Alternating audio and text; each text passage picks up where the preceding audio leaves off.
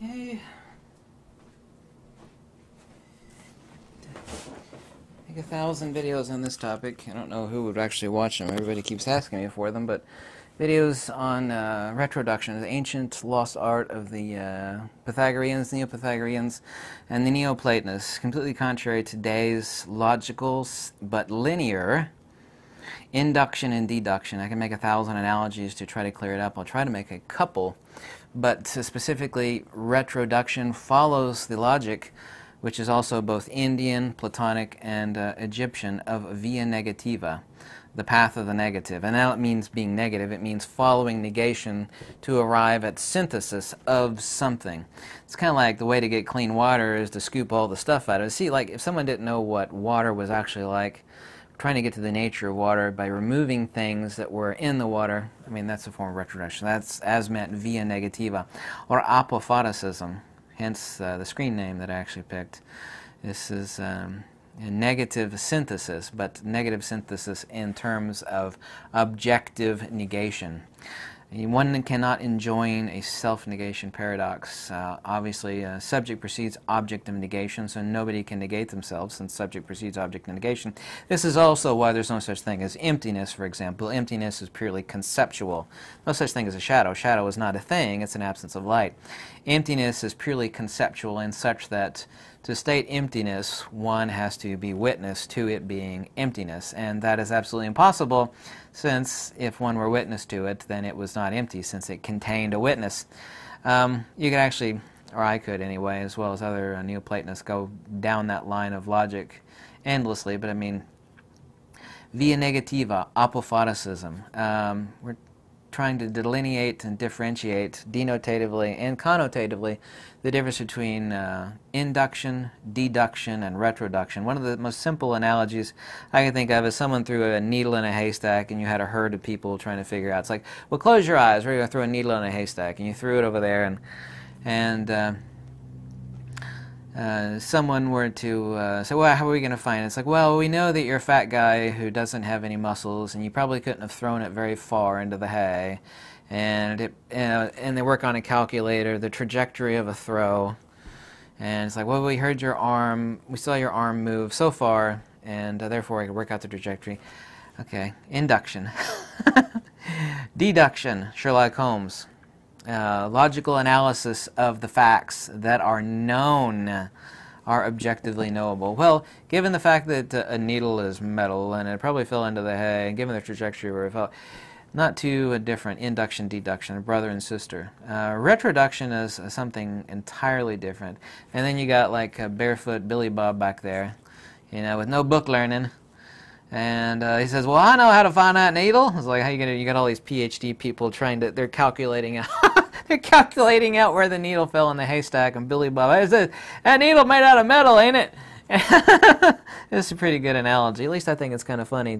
They just set fire to the whole thing. Ain't gonna be nothing left but the needle. Retroduction. Arriving to the synthesis of, and that's only one very, very simplex analogy, arriving to the synthesis of, to the heart of the matter, of things that cannot be very easily or logically deduced. Specifically, this is where it becomes really important, where you cannot enjoin deduction and induction in metaphysical subjects, because, you know, there's, talk about the self-negation paradox and examining the examiner, the fundamental substrate of human being or existence or true metaphysical ontology. There's like a person, a soul-denying person, and there's an old analogy. A soul-denying person, the body, of course, would be the house.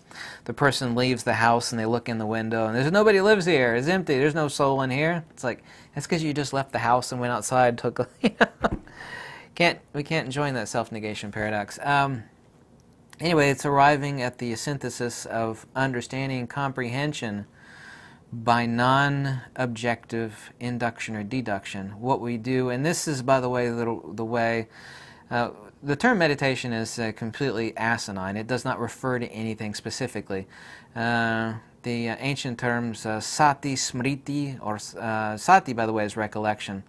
Anamnesis is a true recollection, but it doesn't mean recollection like remembering what you ate for breakfast yesterday, but it is deducing out or coming to subjective synthesis by withdrawing, by removing what it is not. And there are countless ancient analogies where one actually purifies gold through obviously heating up the rock, and they would place it in these special rock troughs, and the gold would actually leak out kind of like rainwater from the gold-bearing rock. They wouldn't actually have to break it up. They would smash it and they just heat it up and it would just pour out. It would leach out like rain. You arrived at the synthesis of something through retroduction. Synthesis always occurs by actually negating what it cannot be. It's kind of like deducing the nature of a jigsaw puzzle simply by looking at the outer frame. By looking at the outer frame, we might not have any of the inner pieces, and the pieces might be gone, but we could actually arrive at what something is by looking at what it is not. That's really a crude way, without getting really hardcore into retroduction. One of the crudest ways of remember the little children's games where they'd actually have little dots, and you join the dots, and you had to join all the dots to figure out what the hell it is you were drawing. I mean, I'm not saying I was any special and different in that matter, but I just looked at the dots when I was younger, and I could see immediately what it was. I mean, some of them were obvious since it had eyeballs. You could tell it was a cat. Some of them were not so obvious, but I mean, simply by working out the negative of where the points of connection are versus the empty space of where no dots are, nor is there interconnected points to connect within that space, one is able to encapsulate a picture of what actually is there, but not by direct knowledge or episteme. This is actually the methodology of, and thinking is the wrong word, this is the methodology of noesis, which does not engage in the mechanism of empirical consciousness, which is induction and deduction. Retroduction is noetic. It is transcorporeal or noetic, and I don't care if you believe in that or not, but I mean, this is how the Aristotelian, of course I have not much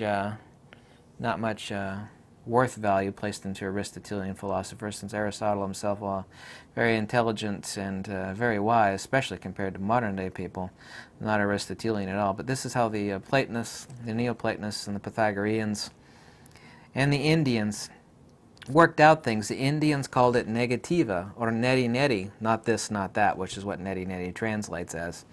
The ancient Prakrit term was manifest in several different ways. I translate ancient Pali. The actual via negativa to arrive at subjective synthesis is to first engage in objective negation. The most often repeated phrase in the ancient Pali, and these are voluminous volumes of the Digha Nikaya, Majjhima, Samyutta, and Uttara Nikudaka Nikaya, specifically the Suranapada, the Udana, the Iruvutaka, and the Sakatavagga Pali of the first book of the Samyutta Nikaya, is Isokaya Namisata, which translates, that's an ancient dead language, by the way. Nobody speaks it anymore, obviously. This body is not the soul. And of course, the self is to be differentiated out from the big self. We're talking about the empirical self versus i.e. the consubstantial self, the psychophysical self, i.e. the corporeal self with the true self, or the ontological self, i.e. the soul, i.e. the Atman, i.e. the Spiritus Sanctum. But the most often repeated phrase in the Pali, the ancient Pali, is Isakaya Namisata. But also specifically the via negativa, or the apophatic term, and modern Buddhists are completely ignorant about this fact because they are illiterate, unintelligent fools, is the term anatta. It is used in reference to 22 different things. Specifically, for example, and this goes to what via negativa, i.e. neti neti, i.e. apophaticism is, or retroduction is that it would be said over and over and over and over again. And you need to take notes. Like when something is said over and over and over again, not only is it important, it is meant specifically as a methodology in and of itself. So rupa nata, veda nata, sana nata, sankara nata, vinyana nata, isakaya namisata, namrupa natati. Which means forms, feelings, perceptions, impulses, empirical consciousness are not the soul, not the self, anatta. Anatta, of course, is a qualifier. It is a neti-neti via negativa basis to engage the dialectic, because retroduction is pure ontological noesis. It is not empirical or conscious, induction or deduction. Retroduction is wholly apart. This is actually called noble cognition. by I don't know, by Jakob, not Jakob Böhme, but by the guy that wrote the Periphasian, whose name escapes me. I've read the Periphasian twice, and excuse me, it's found within the Periphasian, which is a really noble work. Anybody should read. It's incredibly enlightening. However, it is just Neo-Platonism from the perspective of a European. Some names of like authors like escape me. It's like people that I've met like 100 times, like their name will escape me. You know, my mind is thinking about 1,000 things at once, and I forget about something that I know very well. Anyway, the author of the Periphasian, or Periphasian, talks about. So this is, I hope I didn't go too deep, but this is what Retroduction 101 is. Like, what is retroduction? Why is it so important? How is it wholly different or far superior to induction and deduction?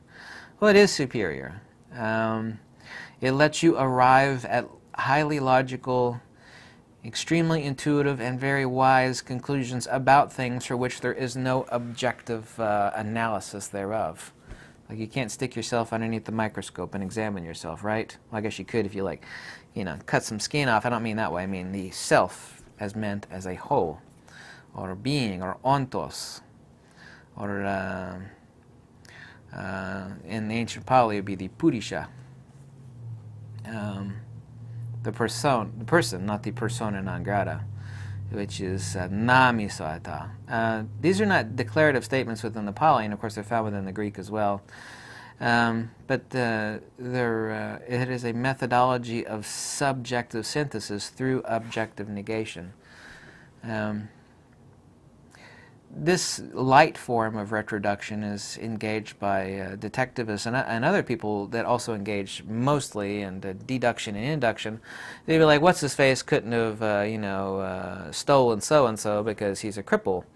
You know, he couldn't have, like, climbed up to the third window because he's missing both his legs. I mean, that is a form of induction, but it is also a really light form of retroduction. It is arriving to the synthesis of an answer through objective negation, but that's a really superficial and not superficial. It is a very word escapes me. Simplistic, and that's not even the word either. Simplistic way of arriving at the synthesis of the answer for which you seek. So I hope that's a light introduction to retroduction, and that is really light. It goes a lot deeper than that. But specifically, retroduction is the ontology of metaphysics, the ontology of answering metaphysical questions. Actually, that's what I should have said. The ontology of noetic answering methodology, the noetic answering methodology of arriving at metaphysical answers that is wholly above the sphere of induction and deduction. I hope that was simple enough. I hope I didn't, I think that's just a perfunctory, very, very simple analysis of retroduction, of which countless people have asked me to do that. But if our children had been taught this stuff in school, they'd be much more intelligent and being able to figure out things. This is also the premise, retroduction, of negative space, too. Detectives use this as well, when they're able to tell a lot more by what someone doesn't say than by what they do. Like, they grill someone, like an interrogation room, for example.